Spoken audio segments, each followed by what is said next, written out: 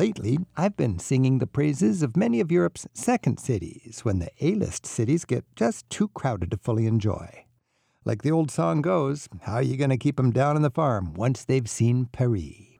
But they might also enjoy Marseille, or Lyon, or Glasgow, Belfast, Krakow, and Porto. When you go to Germany, sure, you've got to see Berlin, but don't overlook Hamburg. It started in the 9th century with a castle built by Charlemagne, survived invasions and fires over the centuries, and today is Germany's number 2 city, with more than 5 million people in its metro area. It's also a major port where the Elbe River meets the North Sea. Joining us to explore Hamburg on Travel with Rick Steves are tour guides Holger Zimmer and Carolina Marburger. Thanks for having us. Yep. First, let's just hear your take, because you both live in Berlin. Carolina, what does Hamburg mean to you? It always has been my escape when growing up in the provinces, and I think that makes Hamburg unique. In Germany, it stands for freedom, being cool. That's what Hamburg, the city of the port, that's the gate to the world. It's the most worldly and cool city. And a port city tends to have more influence coming in. Exactly. It's where the sailors' quarter is, yes. The craziness, the freedom. Isn't there a zone called the Freiheit or something like that in Hamburg? The Große Freiheit, the Great Freedom. Yes, that's where the Beatles district. Were actually performing all that. Yes. Okay. Now, Holger, what does Hamburg mean to you? Well, living in Berlin, it's all wonderful in the capital city, but once I'm in Hamburg, I'm by the river and I hear the seagulls and I see the big ships and the tall ships. It's like maritime, it's movement, it's connection. And it really, for me, I kind of grew up there. My first ever living apartment outside my parents' home was Hamburg, playing music, listening to music. So it is connected to just the first steps you take into the real world. And that was wonderful. And speaking of steps you take into the rest of the world, if there are German Americans listening right now, there's a very good chance their ancestors left Germany from Hamburg. Absolutely. It's estimated that about 5 million people went through Hamburg, Bremen, Bremerhaven, kind of out to the New World. And so quite a good chance is they came through Hamburg. And that's quite often when we take people on a tour. They say, yes, I know my great-granddad, he went through Hamburg, and they look it up there. What impresses me when I go to Hamburg is how few Americans go there. Why is it that Americans don't think about Hamburg? It's just not known. Americans, when they think of Germany, they think about the South, Bavaria, Lederhosen, beer, and all of that. So Hamburg is kind of sidelined. But for German tourists, it is a big thing. And I love going there. And it is really fascinating to see when we start our tours there in Hamburg. Quite a few people have been going there. But once they see it, they say, wow, now we know what this city is all about. Because it's traditional, but it's also very forward-looking, modern, a city that reinvents itself. I think part of the American view of Germany is shaped by the part of Germany we occupied after the war, and that was Bavaria. So if an American had any relative that was in Germany, he was in Bavaria. So you got Lederhosen, and you got slap dancing, and you got, beer gardens. That's quite Munich, isn't it? But it's also because Germany is a federal country with an incredible diverse set of cultures, and Northern German culture is, because of what you just said, Rick, indeed very often overlooked. But for us, it is just another part of German culture. And yes, it's very much like Scandinavian British a little bit, but nonetheless, for us, it's very German. It has that Nordic feel. I mean, it's right on the border of Denmark, right? It actually was literally next to Denmark, because Altona, now a part of Hamburg, for 200 years was Denmark, literally. So you get that interesting flavor. And it was a Hanseatic town. What is a Hanseatic port? Hanseatic, well, it belonged to the Baltic Hanseatic League that basically was the dominant economic power in the Baltic Sea in the Middle Ages up until the 15th century, maybe. However, Hanseatic city is still what Bremen, Lübeck and Hamburg are still called. Mm-hmm. And Hanseatic still is a term you would use today in German, Hanseat and Hanseat or Hanseatisch. And it still implies a certain culture and way of life, and a way, for example, has to do with merchants. There's a very proud merchant elite that has nothing to do with aristocracy. Mm-hmm. They are really against it even. It means you are reliable. A handshake is everything you need to do. You have a certain sense of self-irony, and all that means Hanseatisch. Holger. And this tradition is still alive in a way that Hamburg still to this day is a very affluent town, a very rich town, because of hundreds and hundreds of years of trading.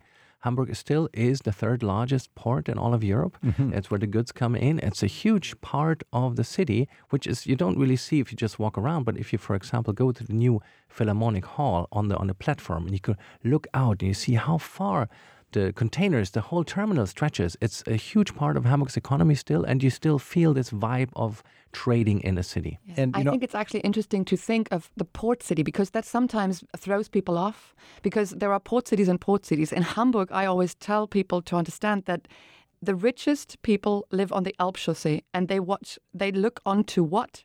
The port. Because the port is the beating heart and it's the pride of the Hamburgers. It's not like a port that you shy away from because it's the dirty thing that makes you rich but you don't want to see. Oh. In Hamburg, it's all you see. It makes us more happy than anything to see the industrial port. You know, we were talking about this Hanseatic heritage. What is Hafen City? Because there's a Hafen. What does that mean? Yeah, Hafen means harbor, and city is like the new part, like a Stadt. And this is a development. It's about a third of Hamburg is bigger now because of this development. So they reclaim basically old kind of used land that now the modern terminal with the computers and stuff don't need anymore. And they redevelop it. There's university there. There's new apartment blocks. It really will expand the city by like 45,000 inhabitants. So it's a new development that you can actually also overlook from this Elbphilharmonic Hall. And you see the way forward, you know, kind of more biking, more green living. That's also what Hamburg stands for. It's a futuristic extension of the city, taking the industrial wasteland and turning it into something that can inspire city planners all over the world, really. And Carolina, I remember standing on a bridge, and there's these brick old warehouses that just goes forever. And you think, whoa, this is 100, 200 years old, and it's massive. And then that's just the entryway to this modern city. Yes, it's the warehouse district, the Speicherstadt, which is a UNESCO heritage site, which sometimes confuses people. It's not that old. It's just from the 1880s to the 1920s. Yet it was developed at a time when Germany just became Germany as a nation, and therefore the free custom zone had to be removed. And so the Speicherstadt, the warehouse district, is a red brick sort of storage house district galore that is beautiful, and now, of course, loses its relevance, but has become just a site of museums and event places, restaurants and all that. And then it's adjacent to that new development. And we do need to remember when Germany was united in 1870 or so, overnight, Europe has an industrial superpower, and it needed a port. And the port was Hamburg.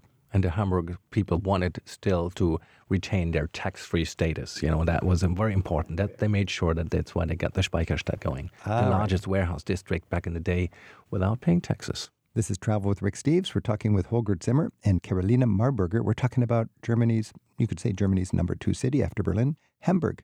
When we think about Hamburg, a lot of us think about sex and drugs and Beatles and Reeperbahn. And I know that there is a tradition for young people in Germany to go to Hamburg. And you don't go for a crazy Friday night. You go for 3 days where you don't sleep, and it's just insane. Carolina, you were a teenager in Hamburg. What is it, this Reeperbahn wild weekends? Well, it used to be that way, definitely. So we went to the Reeperbahn and we went to the pubs on Hamburger Berg. Maybe not the Reeperbahn itself, but sort of the side streets. And then you found bars, and then you danced through the night, indeed. And what was then the Mojo Club, which had the best dance floor jazz of all times.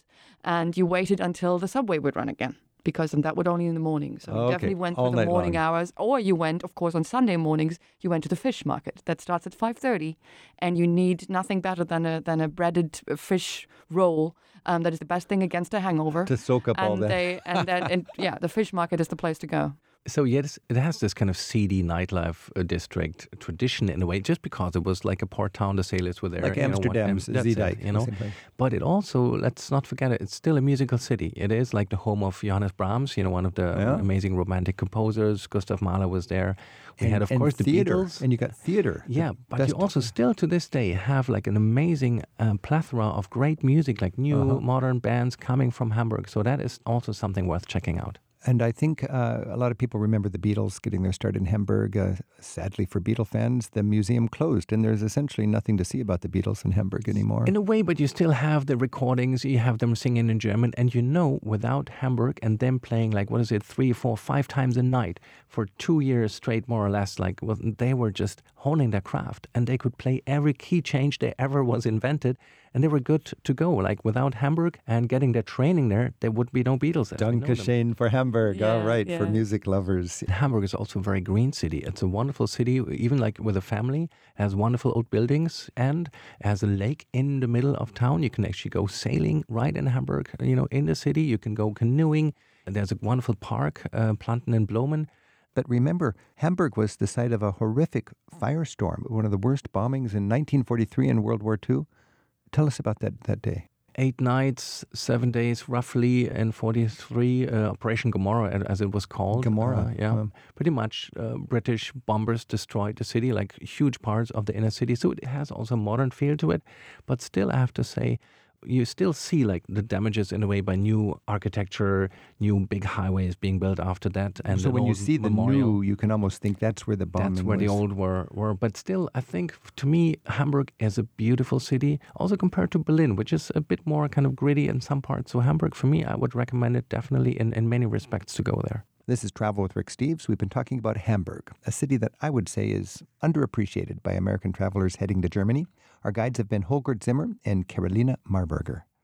Holger and Carolina, let's just finish with a favorite experience that you'd like your guest to enjoy next time you took them to Hamburg. So I would take you down to the Landungsbrücken and jump on the ferry number 62, which takes you to Övelgönne. Övelgönne is the old museum harbor, and from there you can start walking on the incredible Elbstrand, which is the Elbe beach, literally a sandy beach by which you can sit down, have a sip, or walk and see the incredible container ships pass you by on the way to the harbor. And the Lange Brücke, or forgive my German, but that's the famous pier where the emigration happened. Every tourist goes to this big pier. Yes, Landungsbrücken is basically where everything starts from. You might not want to spend too much time there, but that's where you go to get on that ferry. Catch the ferry and go to the beach. Great idea. Holger. I would take people up to St. Michael, the Michel, which is the famous landmark of Hamburg. That's the huge church with the largest clock tower that sailors would see rolling into Hamburg port. And you can walk up like 452 steps and have a nice view across Old Hamburg, the new town, the port, the Elbphilharmonie Hall. So great views, and you're right in the heart of the old town. And the name of this church again? St. Michael, Michael, or the Michel. Great idea. Holger Zimmer, Carolina Marburger, Dankeschön. Sehr gerne. Herzlichen Dank. Thanks a lot. Hey, I'm Rick Steves. In my latest book, For the Love of Europe, you can savor Europe's most exciting experiences and sights through 100 of my favorite travel stories. Imagine hanging from an alpine ridge, dancing at a Turkish circumcision party, and swinging with a bell ringer in a medieval church spire. You can order your copy of For the Love of Europe at ricksteves.com.